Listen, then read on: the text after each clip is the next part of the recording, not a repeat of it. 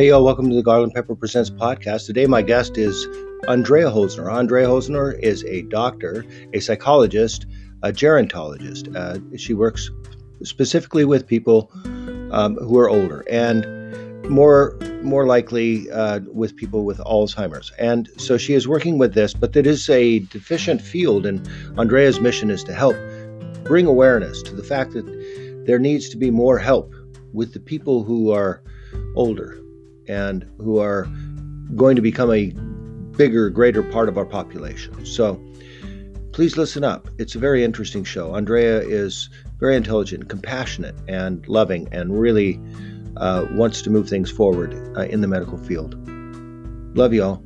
Love your others.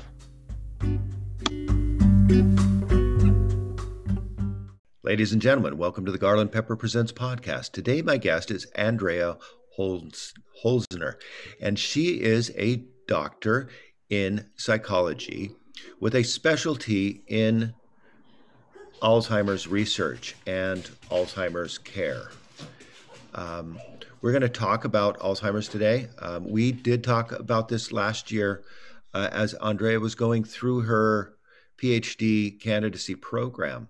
And so now in the field, working in new ways. And so it's very interesting, the approach she's taking, and I like it. And so listen up, and we are looking for community members to help with this process. So if you are within a community and there's Alzheimer's outreach and you feel like that is something that you could help families with, because the families of people with Alzheimer's have challenges also.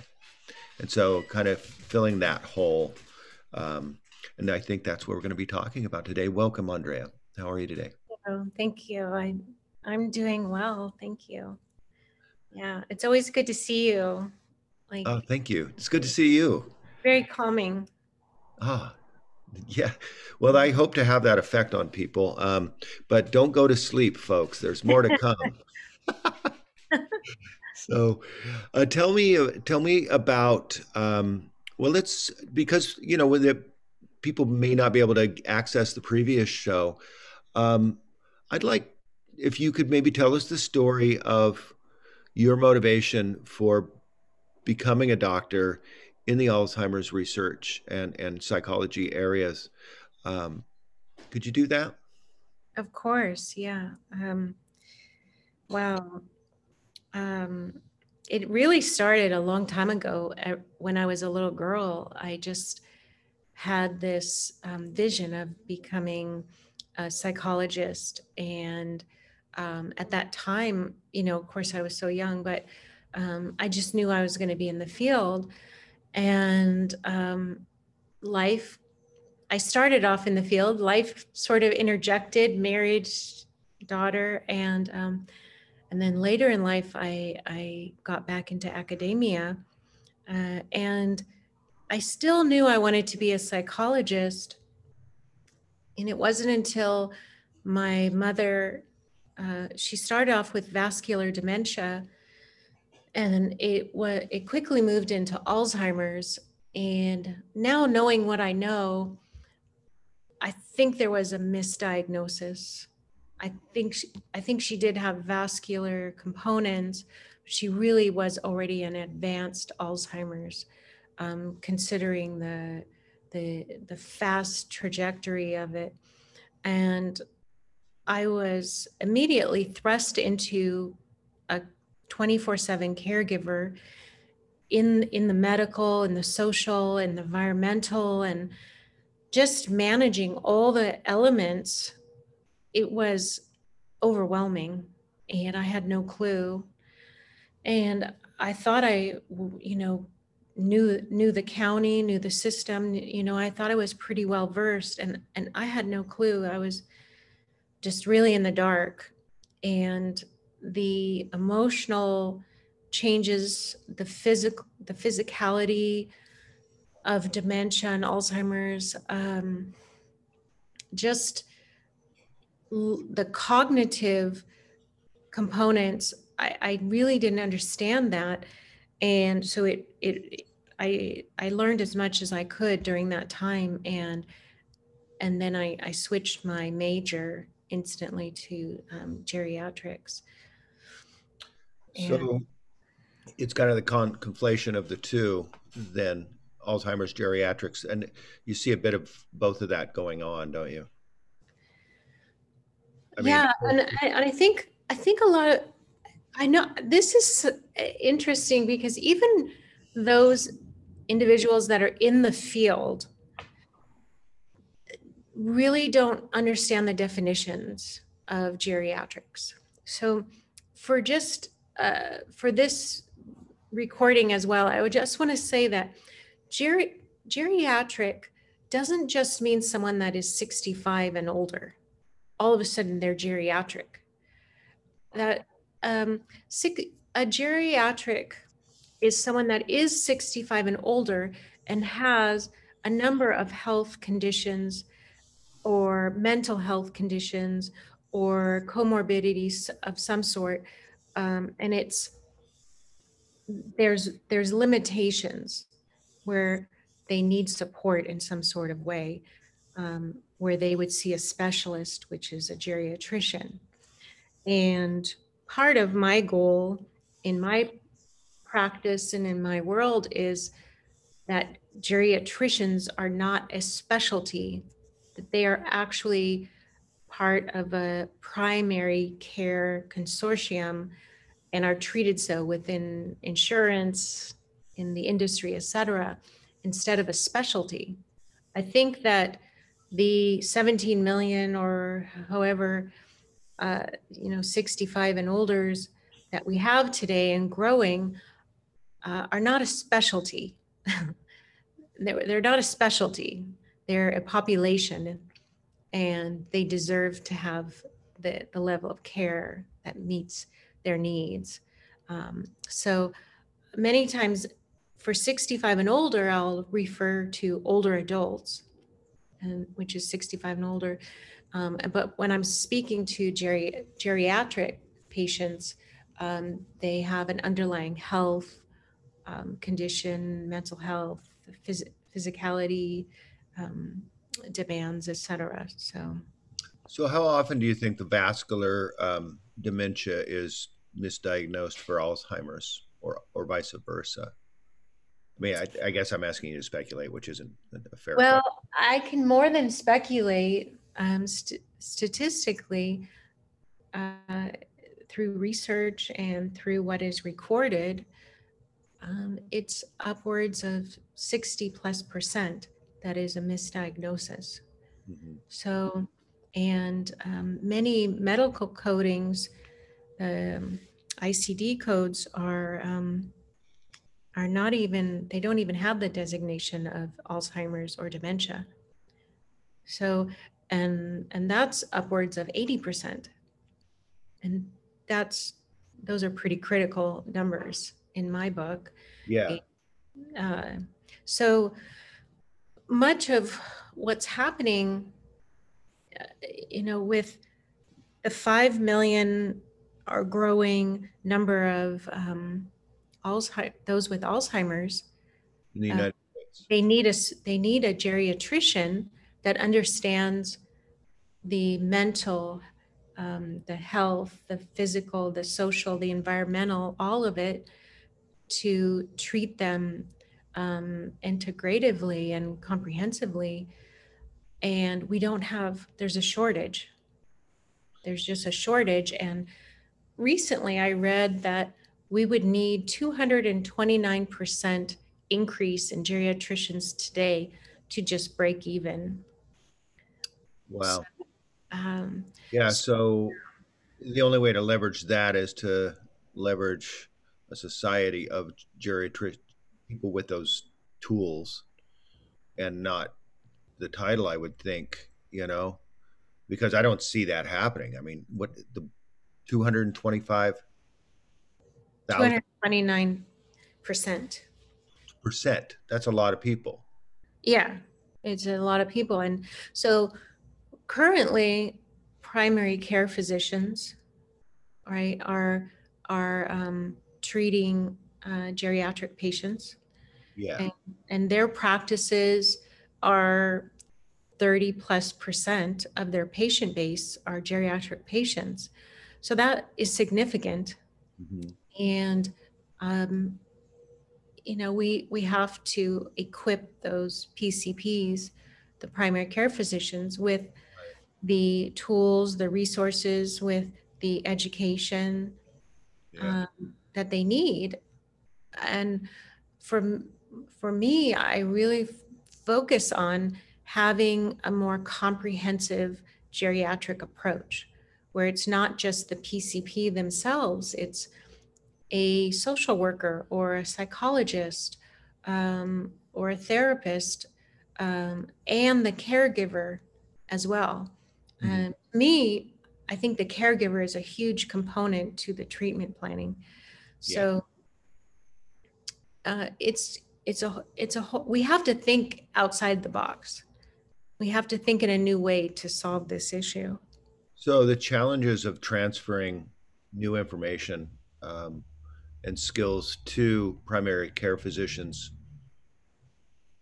in rural areas is that they've already got a lot on their plate, and they're seeing 50 people a day. How do I assimilate this new information? Is that kind of been the case? Because I know these rural doctors are worked hard because nobody wants to go out there. Yeah, rural healthcare is a beast unto itself, and I think of it in the same way, though, that it takes a community. We have if a physician can't reach that patient, then a nurse, RN, or a CNA, or someone that has the understanding and the knowledge to be the mediator between the physician and the patient and coordinate care and resources. And I think the positive note is that a lot of counties, rural counties, are uh, really working together uh, in a group, in a consortium, to meet this need. Yeah. So it's really. I just worked recently with a Colorado task force, and we had medical, environmental, social, first responders, agencies, all coming together to try to uh, solve issues, solve immediate issues, to triage what's happening, and to have long-term sustainability. So it's encouraging that people are talking about this now. It's interesting, and I'm thinking about doctors' offices in general and where your highest leverage point is in terms of actual face-to-face data gathering, the whole thing. It's all at the CNA. Like, they are the ones that are talking to the people, getting the information, doing the stats, and then transferring that information to the doctor. It would seem to me that if they had, the right questionnaire going in, they would have more information to share. Um, there's something along the lines of, I don't know if there is a way of assessing. Is there some sort of tool that you use to assess somebody's move from being old age to now geriatric? Which, Oh, of course, we there's significant assessment tools to gauge all that, of course. And you're right, CNAs, they spend the majority of time with residents in assisted living and memory care, as well as caregivers, non-salaried caregivers. That's why I say uh, around 70-75% of caregivers are not salaried. These are loved ones, friends, family that are caring. So I think they're an integral part, and to give them the tools to mediate to the physician about what's going on, they're the ones that see it firsthand. And so I think it's important. And part of what part of what prompted this podcast as well is just, why is there a lack of geriatricians and gerontologists, uh, psychologists that are focused in the area of geriatrics? Mm-hmm. And it's a number of things. One, not everyone is interested in going into a field where there's, in all frankness, disease, dying, death in the immediate future. And from a medical standpoint, it's probably, I've heard people say it's not the sexiest field to get into, as opposed to some type of surgery or some other field in the medical field. And then you have the issue of Medicare, Medicaid that impacts and also limits your earning potential. So for someone that's going into medical school, Yeah. it's unless they have a huge love for the aging demographic and trying to understand age-related issues as Alzheimer's and such, fewer and fewer medical students are going into this field. And in fact, recently we had a decline of geriatricians. And I think overall it was like 1,000, we had 1,000 fewer geriatricians last year. So we really need to get the word out there. And so what's the remedy to that? More doctor? I mean, how do we get more people to choose the field? I mean, as a doctor, I think about that kid who decides they want to be a doctor, right? And why do they want to be a doctor? Because some of them is just straight up money. I want to be a doctor because they make money. But some of them want to be doctors. And I had some friends like this in high school that they wanted to be a doctor because they wanted to heal people. They wanted to fix people's problems and see end result. And when you fix a problem, you like to see, the situation change. There's an inevitability in your field that you are on the downhill side of the situation, and there's no repairing that. There's only palliative care.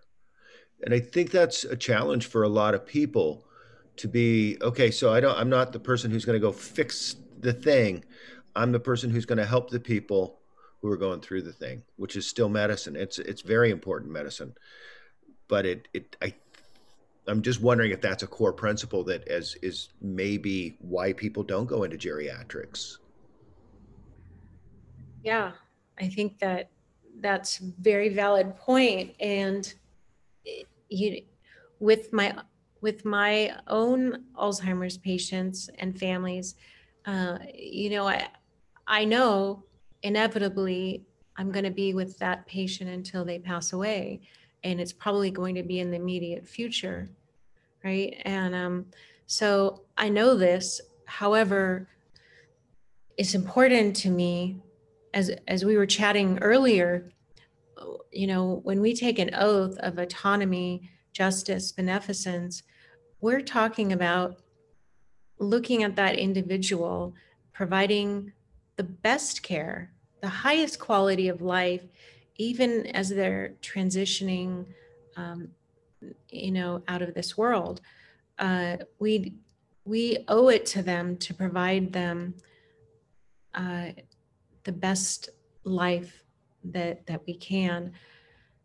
And there are so many times I meet people and they say, well, someone has Alzheimer's, so that's that.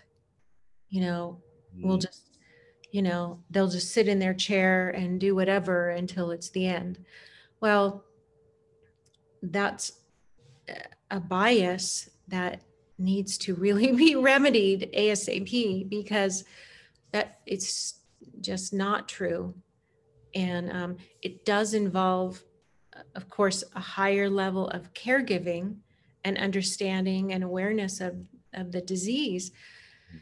But my my patients, we do a real comprehensive approach, looking at different modalities in terms of therapy, and we look at their diet and their medications. And so it's not just a medical aspect. I'm coming from alternate therapeutic, and I'm looking at their environment and their community, their social, mental health, and the whole, we're looking at a variety of aspects to come up with a unique plan for that person. So I, th- I think the first thing is just getting over our ageism and our bias of of what this disease entails, and and meet that level of care that they deserve. Yeah.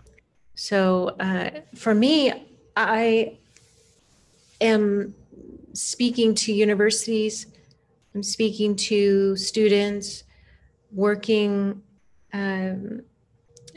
with different agencies, and really getting people excited about this field, about what they can do, and the research that can be done, Mm-hmm. the policies, the systems, the changes that they can all be a part of, that just bring our whole aging demographic the care and the level of awareness that we need to have. Mm-hmm. So I think it's really beginning to shift.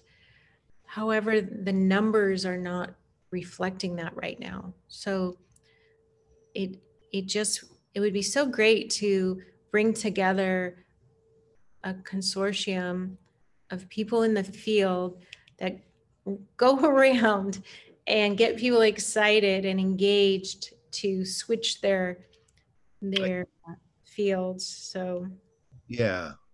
So you're getting in front of the public, and you're making this happen. This 70% though, this 70%, that just keeps sticking in my head. So there are 70% of these people out there are sitting at home with people who don't really have the time, energy, psychology to deal with this on a daily basis. Is that correct? mhm. 70% of Alzheimer's patients are not in a place where they can get consistent care. Yeah, it's probably higher than that. But yes, that is true. And so what I've seen in my practice is a family member, an adult child, or a loved one come to me, and their their their their husband or wife or mother, father have just been diagnosed with dementia or Alzheimer's. And then they're just sitting there. Now what? Yeah. So now I don't know what to do. And I'm not just talking about, I mean, these, I've had neurosurgeons as my clients whose parents have contracted Alzheimer's, and are sitting there across from me at the table saying, I have no clue what to do.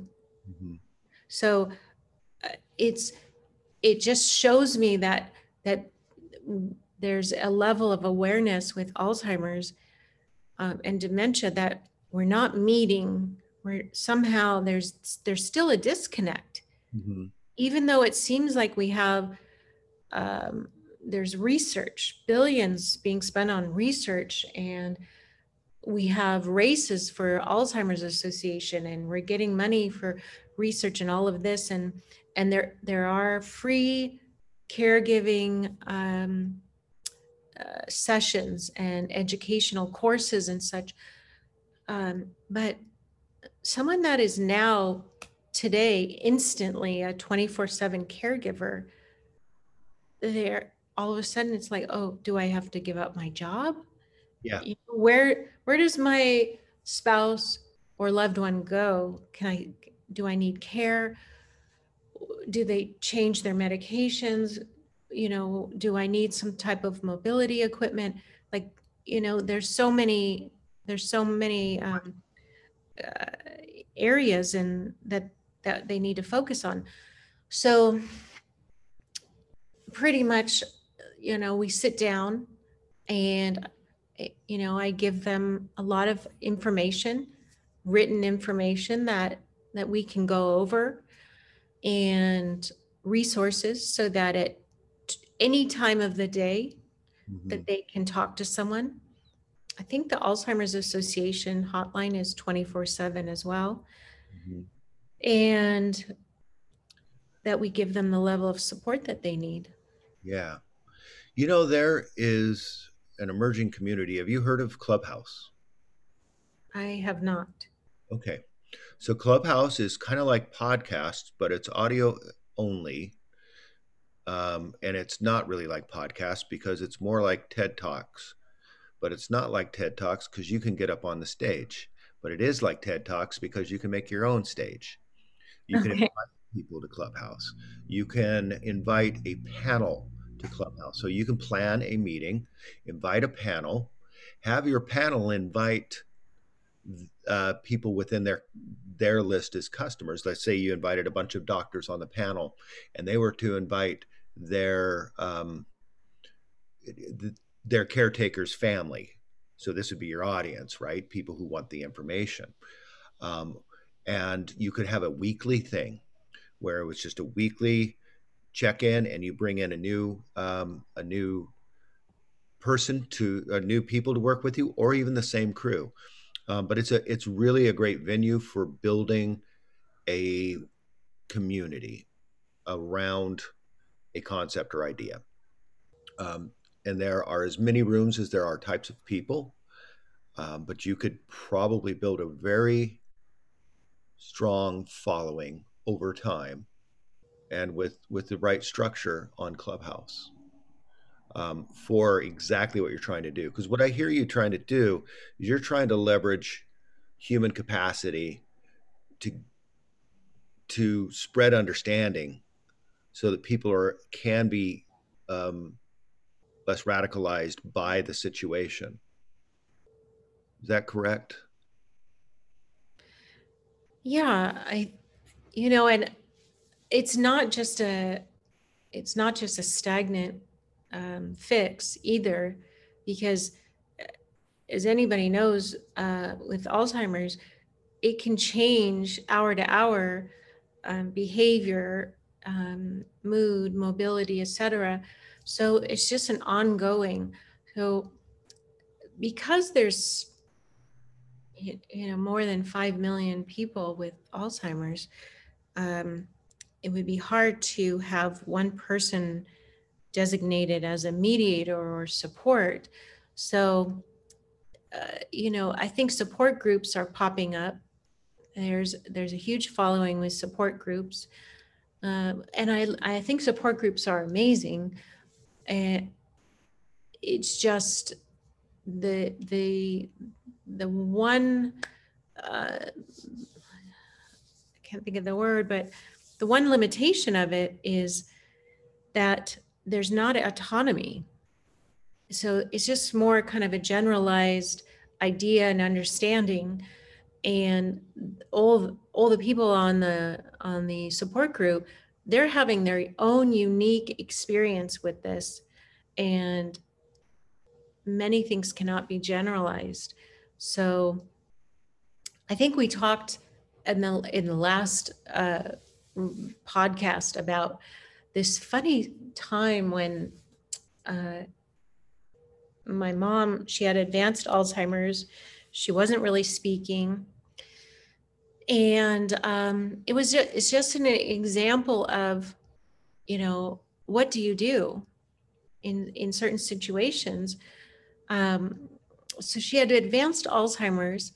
We went to a restaurant after a doctor's visit, and she had really not been talking for at least 2 months.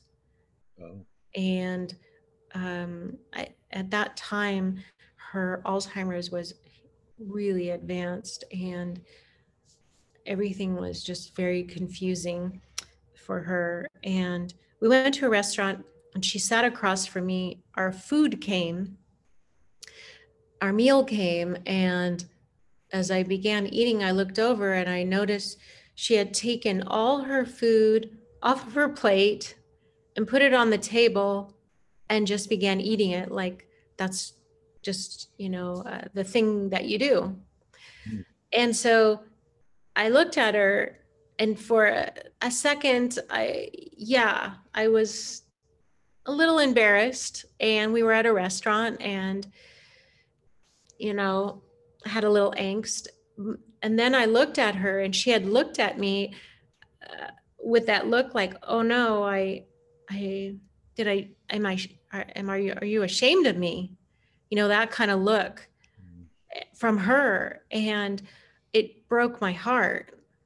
And because I would the you just I would never want to shame my mom, and just laterally, it's never a great idea to shame someone with Alzheimer's at all, because um, it's inappropriate response.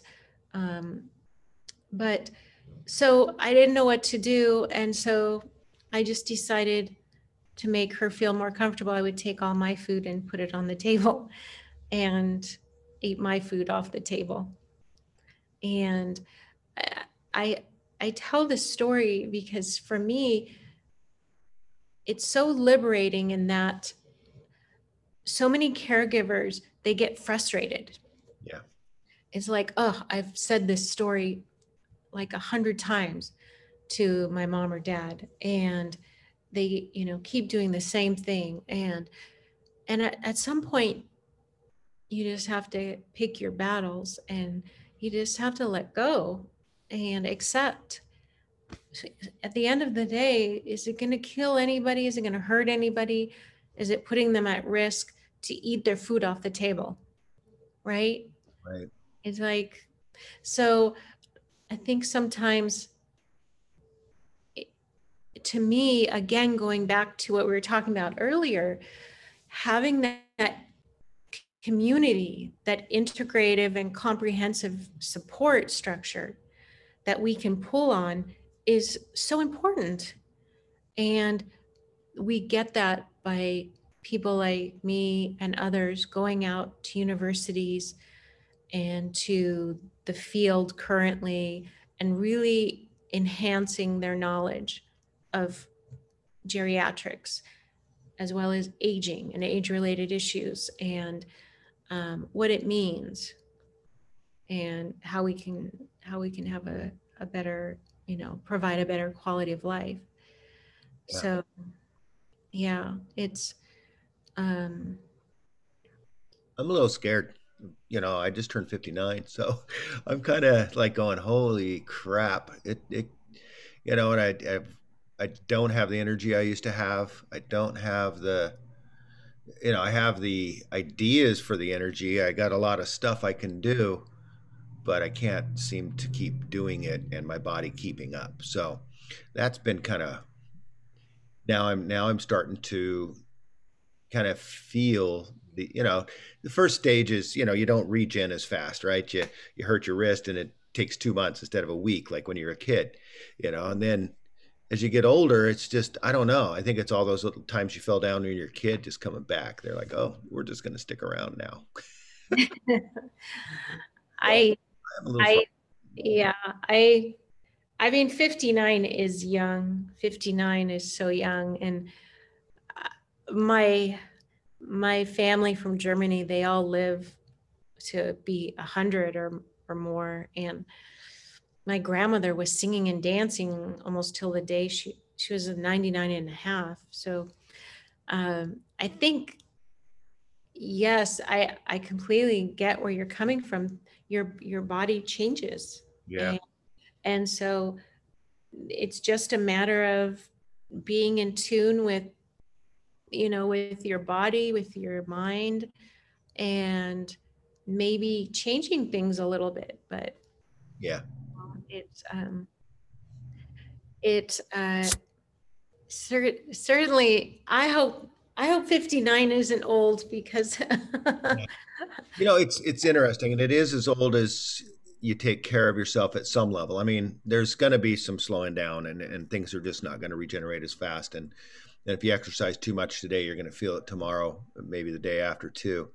But eating right, not drinking so much. I do enjoy some beer, so um, yeah, just dialing that stuff back is helpful, and I do see a difference when that happens. Yeah, and I don't eat carbs much, but lately they've been around. So I've been having, and those always make me achy. Like my joints, everything gets achy when I eat carbs. yeah, I mean you're spot on. I think at any age, being in tune with our bodies and understanding where we are physically or limitations, um, finding time to have some peace and Hmm. balance. A, a lot of uh, many of my families, they talk about meditation and such, and they're fearful of it. They're like, oh, I can't sit and meditate.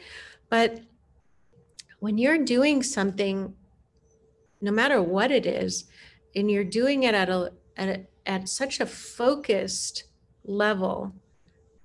When I do yoga, I'm so focused and in the moment Hmm. with my body. I'm not thinking about anything else. I'm not thinking about the past, the future, anything. I'm just totally in the moment with my breathing and my body movements. That is a form of meditation, Yeah, and also a form of mindfulness, right. trying to be in the moment. And just going back to caregivers, one of the areas that we talk about quite a bit is just this, is mindfulness and doing something that can ground you and bring you in the moment, Yeah. as well as,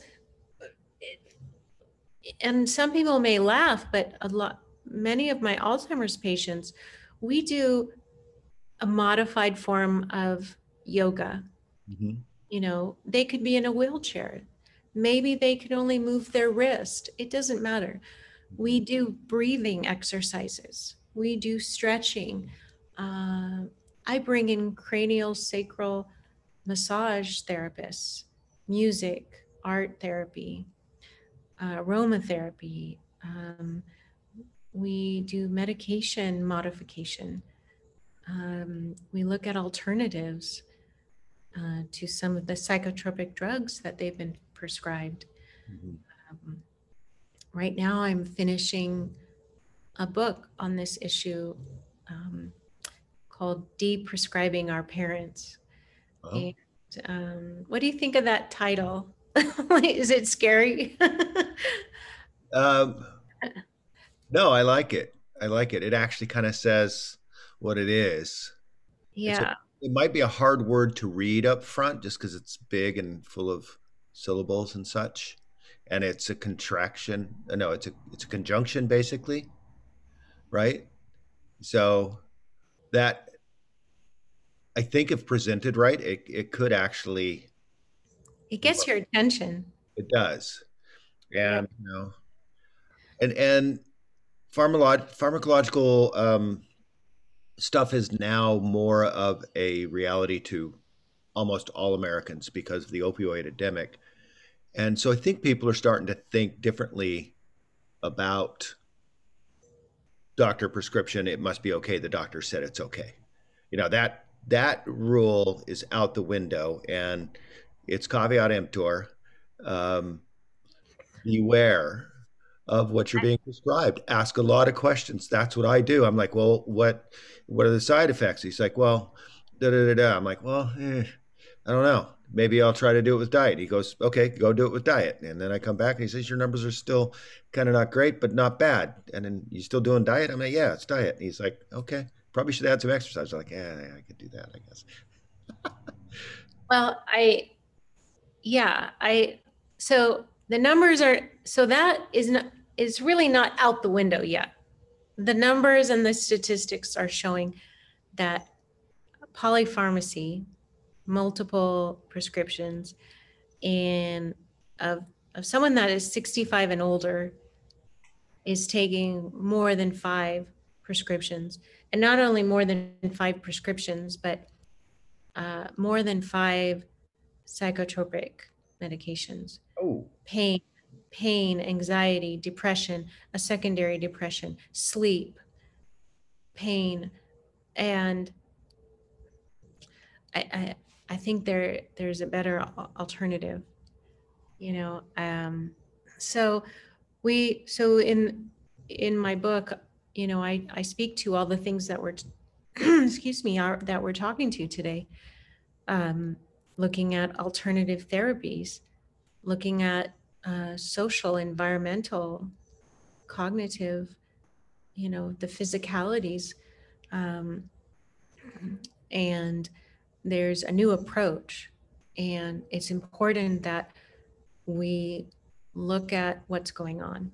When I moved my mother out of her place into my home, I found a pillowcase full of prescriptions, and some of them she were outdated, hmm, and she had like the same prescription bottle, I mean, from different doctors. And so this is another area that I focus on, not only with rural aging sustainability, but within our healthcare and our medical system, is that we have to have a higher level of um, in our medical systems with technology.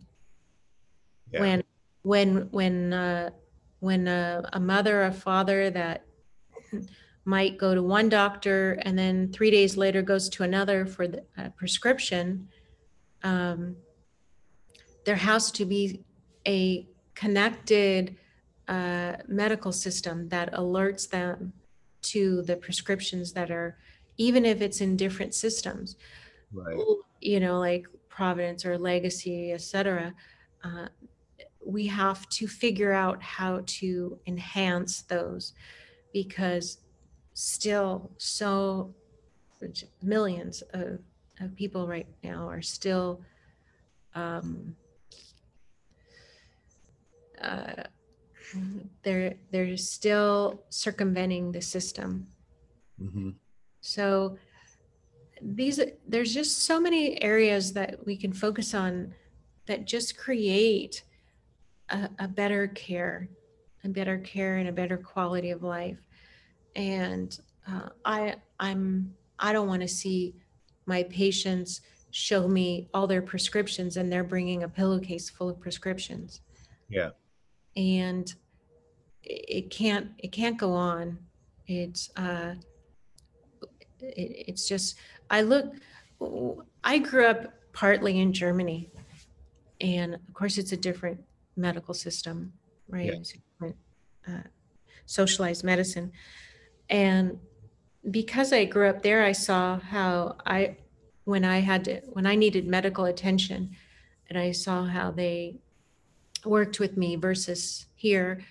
And there, even today, it's it's more of let's try an alternative. Let's try an herb. Let's try Mhm. alternative therapy. Let's try a tincture, you know, more kind of homeopathic. Um, let's get her to a spa to recalibrate. You know, maybe she needs to change, what is she eating, what types of food is she eating. Let's increase this a little bit. Let's try some herbs. So it's a little bit more holistic and well-rounded. And while I appreciate where you know, primary care physicians are coming through the medical association, it's not working anymore. there's an issue, that it's at a crisis level, and it can't continue. And if we do, we're really going to see some serious crises happening with our aging population. So we can't go on as status quo. We have to think in new ways.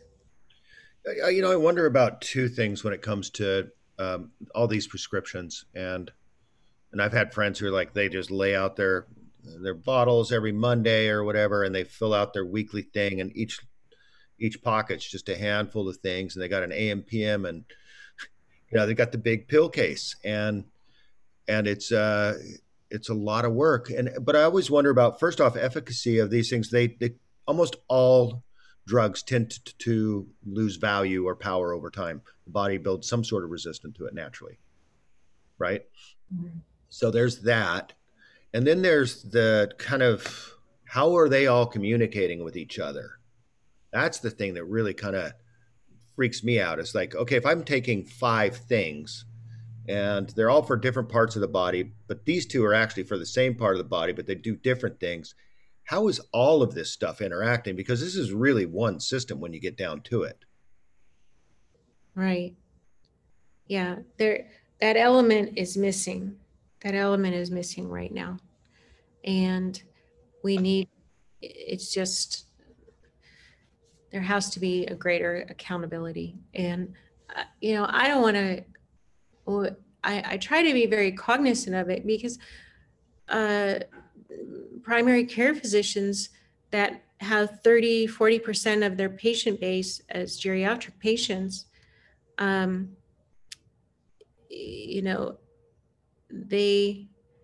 we want to give them the support and the information and the guidance and the resources and the integration with psychologists and whoever that specialize in aging, to give them the support they need to provide the highest care for their patients. I've said this for a long time, for many years, that the reason why there's misdiagnoses and the reason why that they're not even being coded correctly is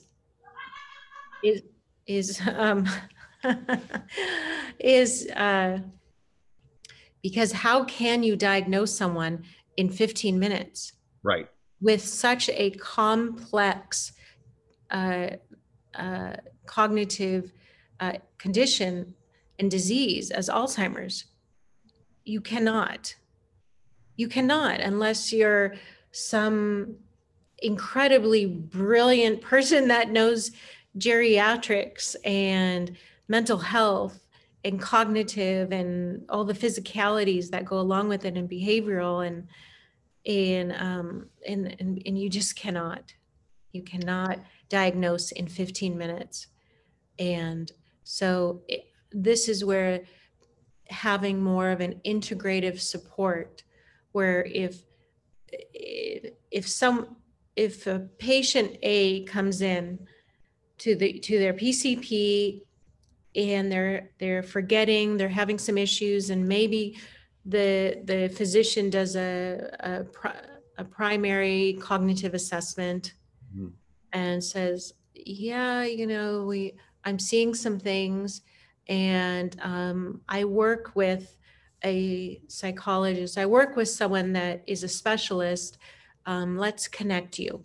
Right. And all of a sudden, their community and their support team is not only the primary physician, it's also this psychologist or social worker or whoever, and they're working together for this particular patient who deserves the autonomy, right, the justice and the beneficence from that practitioner. And it does seem a bit harsh when I go in and speak on this, but it's a reality, and we're not meeting the needs of patients.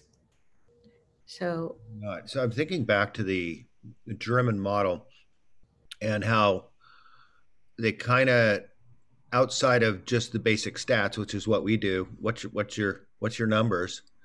Um, they went into some questioning about lifestyle, and maybe even so much as saying, "Hey, you're stressed. Let's give you the right medicine, which is, ASPA. A couple days off the grid. Getting your toxins out, eating right, getting massage, taking some saunas, swimming. That kind of thing." Seems like sometimes that's a better approach. There is a doctor in the United States who is kind of doing something along those lines. He's kind of creating a healthcare, like a community, like you can buy in to this doctor's business, and he's got, basically, it's a PT center, physical therapy center, with nutritionalists and the whole, basically, let's heal you this way first, and if you need other care, we got that too. But this is how we do health in this medical thing. So it's part of a community thing that he's building. And he was on Joe Rogan. It was very interesting. And I think about other options that are out there. That 70 number is still sticking in my head. And I believe it was Norway, or maybe Sweden, where they had taken a mall and built a community inside. It was a defunct mall. They redid the inside, made living centers, and then had like a little downtown to give people a sense of autonomy. They could go and go to a store and get their dinner, or whatever was behind the wall. They could go get things, and it felt like that Mhm. they could do things. So there's a lot of creativity out there that is stifled because of capital, I think. And if it wasn't for money, I think we could have created a lot better world a long time ago. Um, So, in some of and these. and not to be so negative, but there we are realizing that we can't carry on with the status quo, and we are working as not only in the United States but globally. I work with agencies and groups globally that we're looking at solutions, and we're looking at long-term aging solutions. So, and it's just, to me, it's so fabulous because we, every country has their own idiosyncrasies with respect to aging and aging care. And in some ways, yeah, we're all the same. In other ways, we have to respect the autonomy of each patient and the uniqueness of their experience and their situation currently, and where they're at. So, uh, my hope is that we'll just continue to get the word out, get people excited about being in this field, and get some really good thinkers to solve some critical issues that we're having right now. Yeah, So, such a long process to get people into the medical field. At that level. I mean, did what? How many years of school? 7. 7. Yeah, it's a lot of years of school. At 59, I wouldn't be out till I was, you know, 66 or something. Yeah, and I'd be a patient by then. I probably. Well, and I want to say this, that when when we're working as a group, as a Mhm. task force, as a consortium, solving Alzheimer's issues, caregiving issues, age-related issues, etc., um, it's not just the physicians or the psychologists or whoever that are solving issues and creating awareness. It's the caregivers themselves, because they're they're conveying real experiences, and they're in the moment. They're sharing what's in the moment, and that has huge significance Yeah. to others. And so, um, going back to the support group, sharing in that way brings people together, and they reduces the stigma and the angst and all of that. There's just we still need to come and look at that family and that caregiver uniquely, and what's happening in their lives currently. So it's an ongoing discussion, and I'm very excited about where we're going as a nation and as a country, and with other countries.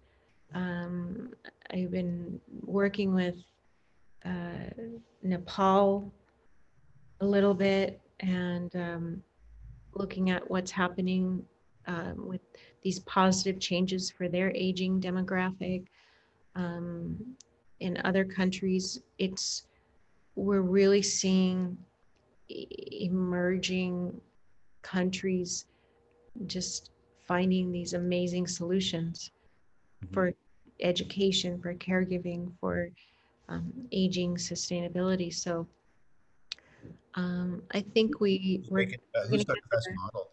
I'm sorry, who has the best model that you've seen? Well, that's a hard question. Uh, it's so unique. It's so unique. I don't even know if I can answer that. Uh, I mean, I growing up in Germany. I suppose I might have. Uh, I do think that their respect and the support that they give their aging population is tremendous, and the livability. In Portland, we have groups that focus on, um, age friendly and livability of Portland for our aging demographic. And it's wonderful, and they've made such great strides.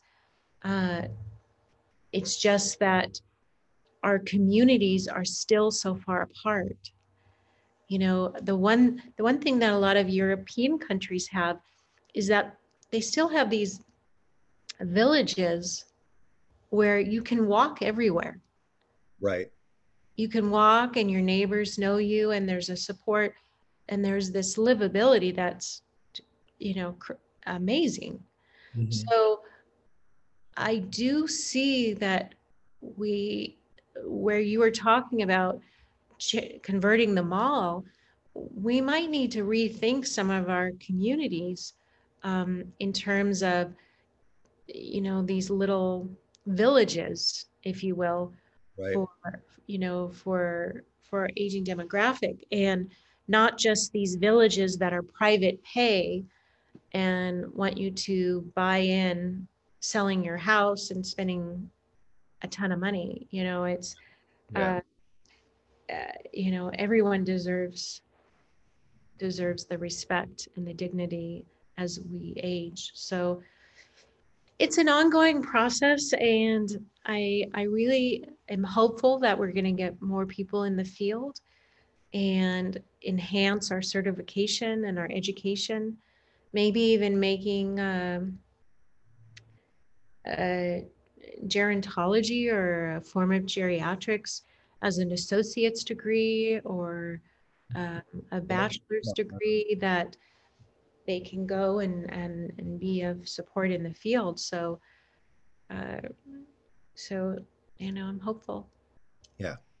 But yeah, no, I appreciate talking to you today, and I appreciate getting the word out. It's it's important. I think it is important. And, I wasn't really aware of a lot of things until I had talked to you. And so I think it's important that people understand the challenges that are facing us. And I think it truly does come down to our medical system and, our we have a different sense about seniors than they do in a lot of other countries.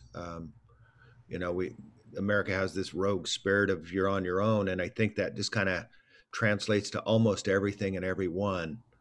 And so, at some point, we need to figure out where community and individualism come together. Um, And autonomy is so important. And I understand people being afraid of giving up, their autonomy to make a better community at some level. But it seems like we're at this point where it's necessary. We've got too many needs out there that are being unkept because people right now it's tied to employment. Well, you get sick, you don't have a job. So now what? So it's Well, that's a whole different conversation. right. And you're But on yeah. most people are working with Medicare, but the people who need the help that you're working with, the family members and such, um, they can't use Medicare. They have to use their own insurance, for billables and that type of thing for care. Um, I don't know. It's a complex system, and it's been a long fight. It's been a fight all my life. Has I remember people talking about it in the '70s, um, but and in the '80s it got real. That's when they really set their trenches and said no, private, private, private, private. Um, so um, I think it's going to be some sort of hybrid, as it already is, kind of. But it would be nice to have everything in one centralized location, with HIPAA protections, but still, I know I'm not giving the same drug to one person with five different doctors is getting the same drug, that kind of thing. So there just needs to be some loopholes fixed. We need to understand a whole lot more about how drugs are interacting with people over time and with other drugs. And I don't think, there used to be pharmacists who were compounding pharmacists, and they still exist, but not as much. But literally, anytime you put something in your body and there's two of them and they're different, you are compounding. So that is something to consider. And I'm glad that you're writing a um, book about it. Thank you.